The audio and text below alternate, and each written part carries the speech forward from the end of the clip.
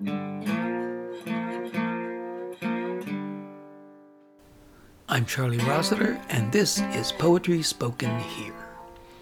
Our feature today is Alifair Skibby from Albany, New York. She's a visual artist and poet, author of several books, and the publication of her latest book, Thin Matter, has just been announced as of November 15 this year by Foothills Publishing. She'll be reading her poems and expressing her views about poetry, as all of our features do. And particularly you may find interesting as she explicates the idea of elliptical poems. After that, you'll hear me giving a short review of Rita Dove's recently published complete poems. She was the youngest poet laureate at age 40 when she was appointed to that post, and her new work is just wonderful.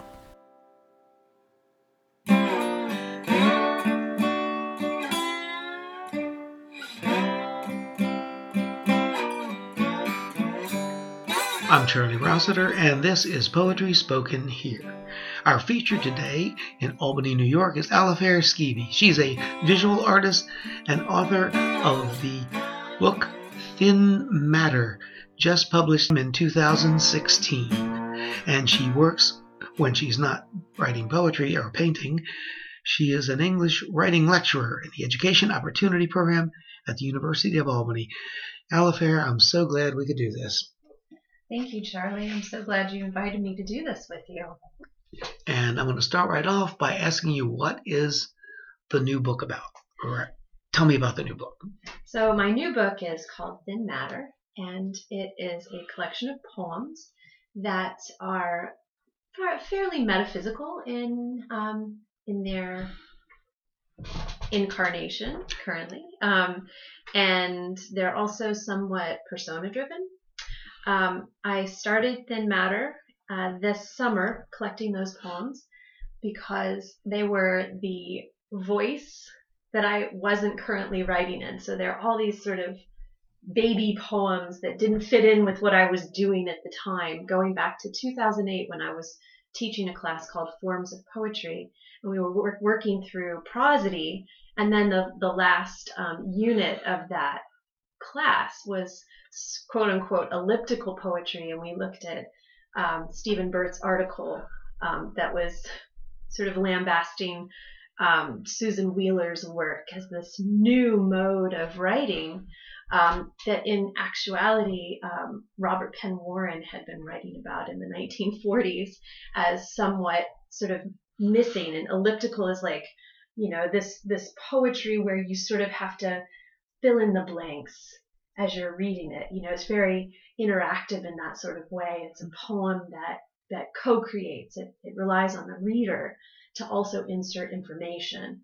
But at the same time, it's based on kind of an I, a kind of unknown I or persona that we have. And because we have multiple identities, we don't have like a singular identity in the way that we see the world.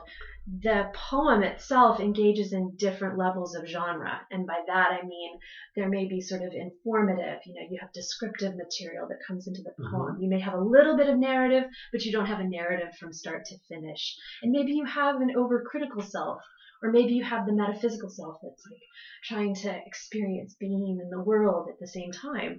And so I thought, wow, this is such a neat way of kind of looking at poetry and creating poetry. But I wasn't writing in that vein at the time. I was actually writing more lyrical and somewhat narrative poetry that was that kind of beginning, middle, and end kind of poetry. And so these were like the poems that kind of got stuck in a file that I just started writing, because poetry for me, sometimes I can sit down and I'll write a poem from start to finish, and that's a good poem, and maybe I'll craft it or whatever. But then there are these other ones that just sort of come out of nowhere. Like, oh, I'm just inspired to write this poem. And these are that kind of inspired elliptical poems that just kind of came out of nowhere. You're reminding me of a couple of things. One, you're reminding me of Bly talking about leaping poetry. Is that related to this, or am I going in a different direction when I think of that, about how there are these gaps, and ideally your leap is just enough so people still know what's going on. Yeah. But they can make the connection. But the more tenuous it is, and you can still make the connection, that's a sweet spot.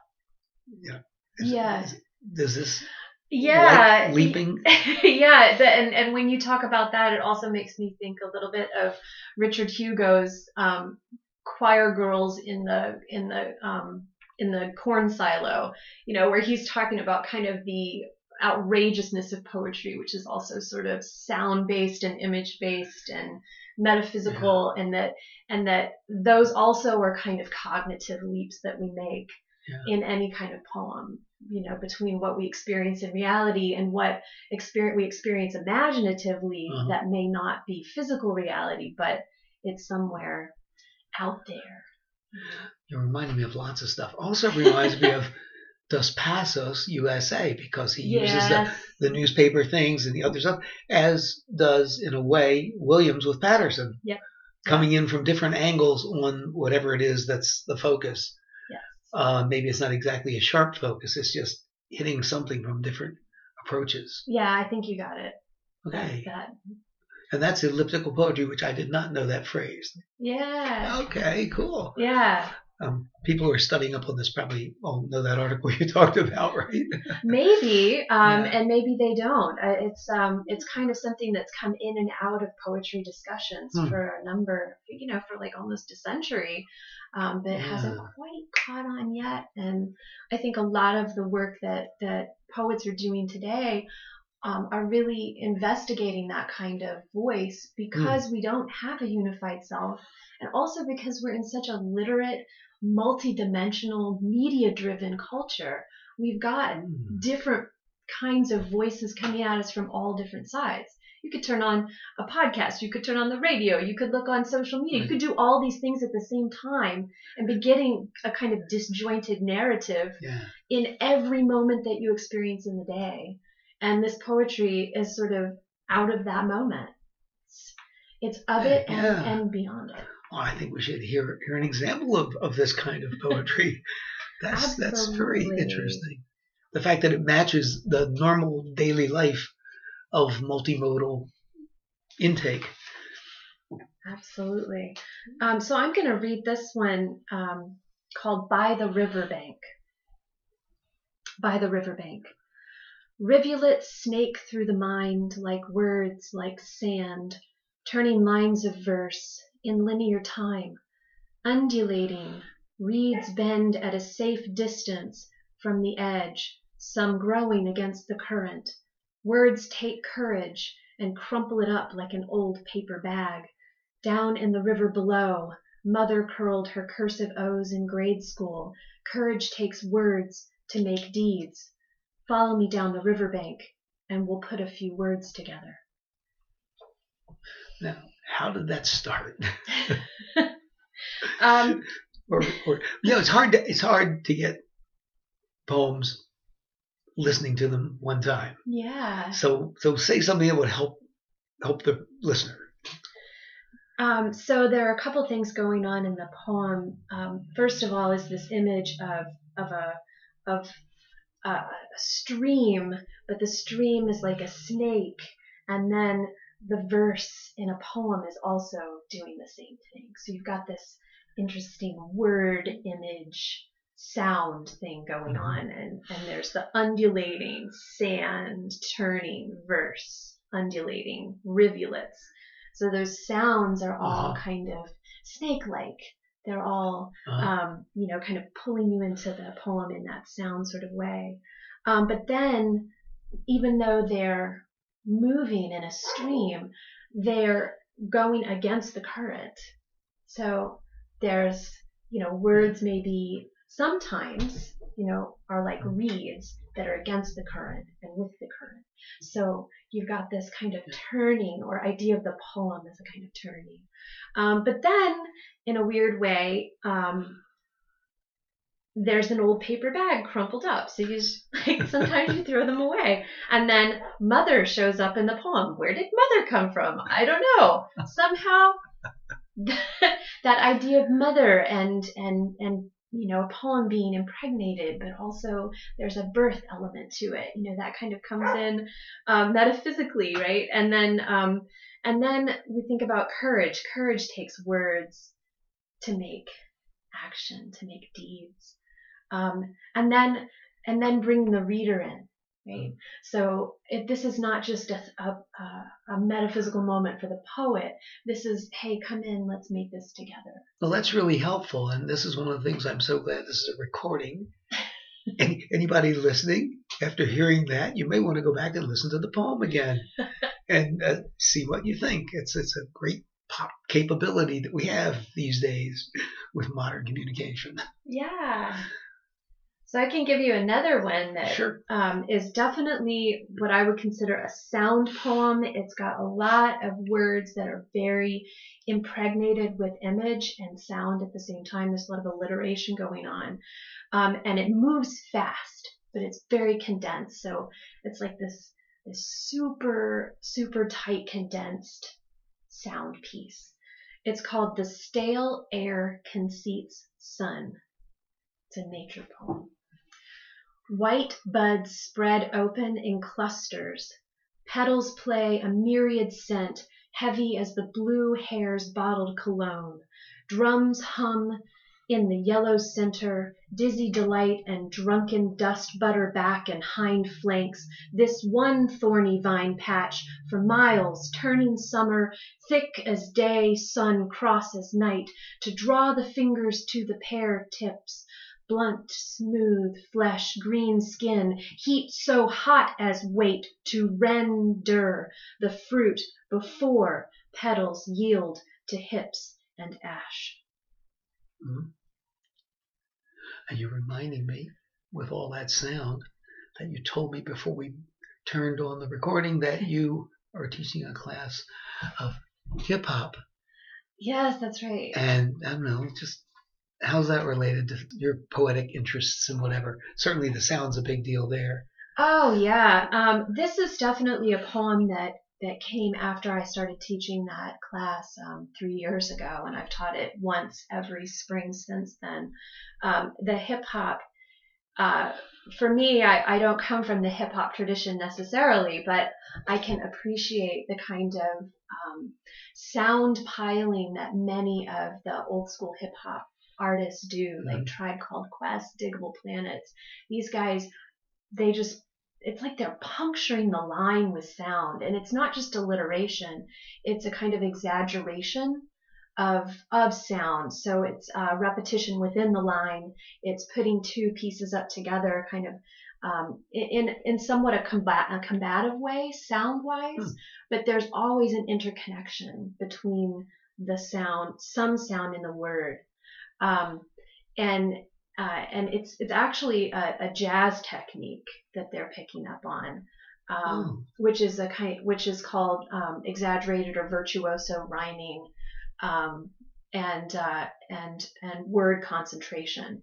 So they're taking a sound or multiple kinds of sounds and turning them from one word to the next. So an example of that in this piece is drones hum in the yellow center, dizzy delight, and drunken dust butter back and hind flanks. So you get the delight with the flanks, you get dizzy butter, you get drunken back, dust hind flanks. So there are the sounds that are repetition, but they may be inverted repetition, where you're swapping syllables or you're swapping phonemes, and doing that is really fascinating to me. And so in that particular poem, you're right to make that association, because I'm definitely trying to capitalize on something that these hip hop artists are doing really beautifully and in an intense way. Yeah, I think it's like slam. The best people are really, really good.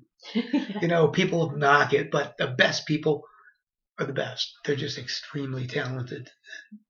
That butter line popped out while you were reading it, that whole section. Now you showed me why. Because of the other things that are around it. And then, bam. Yeah, which is true. Any good line is going to going to sort of rise to the surface because you've supported it with other lines around it. Ooh. Yeah. Here's a slightly different direction. The relationship of your visual arts activities and interests with your poetry. Yeah. What about that? I've been painting since I was a child. I'm a daughter of a visual artist who worked in very, very large non-objective media. She was an acrylic painter. My grandmother was a visual artist as well, who worked in oil painting. And when I went to college, I started painting, but I didn't have any money, so I bought watercolors and India ink and started painting with that. And so my art developed totally on my own. It's very unschooled, and it's mostly watercolor and mixed media. But that for me really honed my visual sensibility. And so when I'm writing poetry, I'm always in a visual space. So even if I'm in a metaphysical space in the poem, which many of these poems are about being, that being is always, always, always funneled through sight. So it's got to be somewhat phantasmagorial in a way, that visual has to be larger than life, which is interesting. I remember before we started, you were talking about the cover of this book and how it looks like a phoenix rising out of flames. I painted the cover of the book Thin Matter, and the title itself, Thin Matter, has to do with the metaphysical state of being. Like, what is matter? Is it thin? Is it thick? Does it have weight? Does it have measure? But as soon as you have that idea of the self rising up out of flames, then you have this idea that matter doesn't matter. Right? Whoa, okay. I'm not sure I get that. Because I'll confess. It's constantly recreating, right? Our identities, as we move through, as we accumulate different experiences, we're constantly changing who we are every moment. Our cells even, our cells are dying, they're recreating. So every time we move as people, we are recreating ourselves, right? And so that's some of that philosophy behind this piece. Now, how does that come out in the poems? I don't know. I don't know. I can try to read one that I think about. Analytical there. Yeah. Early on, in the very beginning, I was going to just ask you if you'd say just a word or two about what you mean by metaphysical. Okay, so metaphysical is the realm of being, or how we think about ourselves beyond the physical, tangible reality. So it's our spiritual selves. It's our experience. It's our memories. It's anything that we can't bottle and sell. So that's your metaphysical self. That's that. Like yeah, that's how I see that, Matt. Yes. Yeah. Oh, okay. Yeah, and our identities are wrapped up in that too, because you can't get inside someone's head. You can't do that. Mm-hmm. But all we have, the poems themselves are actually physical. We can read them. They're recorded. They're these things. But the thing that is metaphysical is the reading of them, because that can't be recreated unless it's recorded, of course. But then you could have a different reading. Sure. Yeah. So. Well, let's hear another poem or two. All right. So I'm going to read 3 in a row. Okay. To give you a sense of how this idea of the self and metaphysics in the nature of things comes up. Angle breaks, disturbs the old. The fall, the flux, the mead and mash, once tripping the violent nature bound, to chaos bend and flotsam true, an ode to law, a song to stock, the shelf too tired, pending black. In stare, my stare, in the mirror tell, the elect few trees to bend to light, the difference makes. The points cut apart. A husk, a path opens. I cannot fall into it on either side. Rend and spit out. Plow through it. Burst, cut, friendless, turning, your infinite seedling.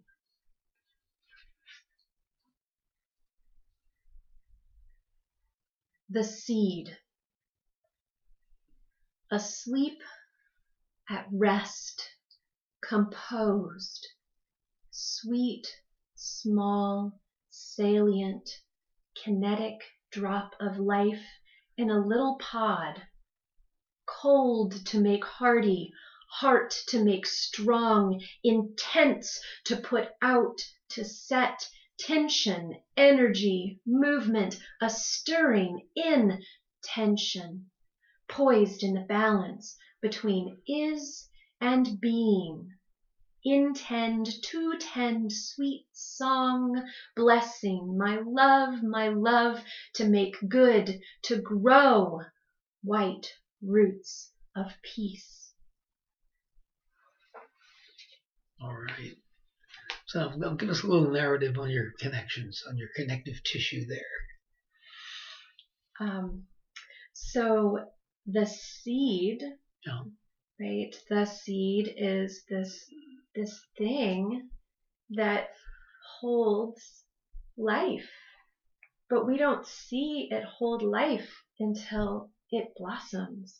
Yeah. So it's in this weird infinite state of tension between itself and what it will become. Yeah, that's a really good, straightforward example, I think, of what you were talking about what you can see, but what's really in there that matters. Yeah. Shouldn't use the word matter, perhaps. It really counts. Yeah. Or it's that essence. Weird, it's that pun on what matter is, to matter, or what matter is. Yeah. Yeah. Yeah. Well, what about the other two? So the other two are, one is another sound poem, and I'm still trying to figure that one out. That's good. You heard it here, folks. You heard it here first. The poet is working on what it means. Yeah, I that one, it's like it gets me. I love it. I love saying it. I love the sounds of it. Mm-hmm. And the thing that sticks out for me when I read it is in stare, my stare, in the mirror tell, is that we look in the mirror to tell us about ourselves, but we can't. The mirror tells us nothing, and it's like once that moment happens in the poem, it's like, all the ideas of the social world kind of fall away. All of the rules and the shelf that we have to stock, the oaths, the laws, all this stuff in that we use to try to order the chaos of our world, flotsam true. Well, yes, I can stay the true course. What is it? What is it? And then when we reflect back on ourselves, it's like, that's what difference is, that's what makes us who we are. That reflected self.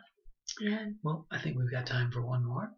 Okay. This poem is called Desire, and this is published actually as a broadside this summer, summer 2016. So it's a painted poem, and it's a visual poem, and it has an order, but it also doesn't. It invites different kinds of readings as the reader looks at it. So when I read it, I'm not reading it from start to finish, because there is a place in the poem, or places, where you can have different detours of readings. And in a way, that's also what the poem is about, and about desire, because desire takes you off course. You may believe that you're in one place, but then it'll detour to something else. And on the page, the way it's arranged is the second line, the even numbered lines start sort of in the middle, you might say. And the odd numbered lines, like the first line, it comes out from the left and goes a little bit past the middle. So in the middle of the poem, the odd and even lines overlap, and they go out as long as they are. If that's not clear, I'm sorry, folks. It's the best I can think of. I love it. I think that's a fantastic description. Well, you're looking at the poem. Anyway, here's the poem Desire. And it's got an unusual display on the page so you can read it in all different directions. Every corner is a detour, a cut against time, a knife in the air before sharpening, holding space in between. Every corner is a detour, alternate lines meet, the blade against fruit, the blade before a cut or vegetable, into the corner of thought. Each moment severed becomes more human to make neat slices, the blade before sharpening, quivering hands, becomes more human. Every corner is a detour, a choice not taken. Precision, the arc of a blade. I am afraid of myself, charting the infinite. I am afraid of myself. Parallelogram, rhombus, perpendicular lines, holding space in between, tucked away. We all have separate selves, names kept secret. Whoa, that was Desire. That was Desire. Which takes you off course. It does. But you don't mind. No, because it's all about going with the flow, going with where that inside is taking you. Perfect. Well, we're going to let it go with that. Ella Fair Skibbe right here in Albany, New York. Thanks a whole lot for being with us on Poetry Spoken Here.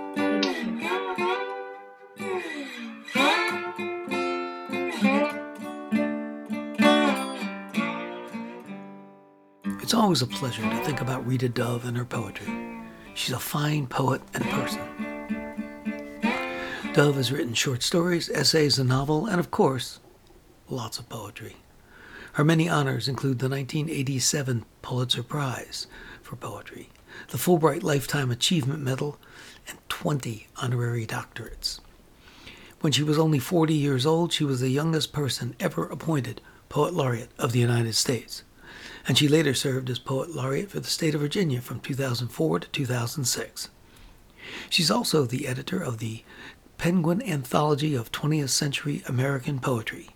I should say the controversial anthology. It was negatively reviewed by the prominent critic Helen Vendler for what Vendler called an emphasis on multicultural inclusiveness rather than quality. I'll go on record here as agreeing with Dove's spirited response to Vendler, explaining and defending her choices and showing their validity. You can read it in the New York Review of Books. Just Google it. But enough of that. I want to talk about Dove's recently published collected poems from 1974 to 2004. First, I want to say that I enjoy getting to know the complexity of Rita Dove just about as much as I enjoy reading her poems. She is a complex and interesting person who's written a wide range of topics in her poetry, including war, history, slavery, race relations, her grandparents living in Europe, and ballroom dancing. There's too much in this collection to get into great depth, so I'll just highlight a few poems that stood out for me. I particularly appreciated a view of a young Rita Dove as a wildly curious young teenager in a poem called Maple Valley Branch Library, 1967. English teachers, I'm aware it's a no-no to presume the voice in the poem is the poet, but in her work she shows sufficient erudition, and in this book she laid out 3 or 4 vocabulary words I had never seen before, that I'm just going to assume this wildly curious young teenager has a bit of autobiography to her.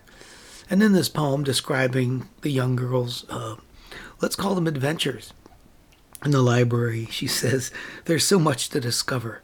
How to lay out a road, the language of flowers, the place of women in the tribe of Moust, and equations as elegant as a French twist. I'd go up to the desk and ask for help on bareback rodeo, binary codes, phonics, Gestalt theory, lead poisoning in the late Roman Empire. I love it. And she says she goes up to the librarian there and asks for things like, pre-Columbian pottery, Chinese foot binding, but, quote, all I wanted to know was, tell me what you've read that keeps that half smile afloat above the collar of your impeccable blouse. So, and how every week she would take home the limit of books that she could take, and on the way, carrying it home past 5 blocks of aluminum siding and the old garage where on its boarded-up doors someone had scrawled, I can eat an elephant if I take small bites. Yes, I said to no one in particular. That's what I'm gonna do. Rita Dove, Maple Valley Branch Library, 1967. I also enjoy the way Dove mixes high and low culture, as in the poem Shakespeare Say. The poem talks about bluesman Champion Jack Dupree touring Europe, with a red eye for women with a diamond-studded ear, with sand and a mouthful of mush. He's going down slow, crooning and saying, Shakespeare say, man must be careful what he kiss when he drunk. As the night wears on and he's into the third set, it's getting late. There's just a few stragglers that she says are stinking on beer. Champion Jack Dupree is playing. He's playing so wild, so half-drunk, and she says, even the mistakes sound like jazz. And he's singing, poor me, my home's in Louisiana. I'm broke and can't hold my piss. My mother told me there'd be days like this. I'm Charlie Rossiter, and you've been listening to my reactions to Rita Dove's recently published collected poems that I can highly recommend. Join us again next time on Poetry Spoken Here, and let poetry speak to you.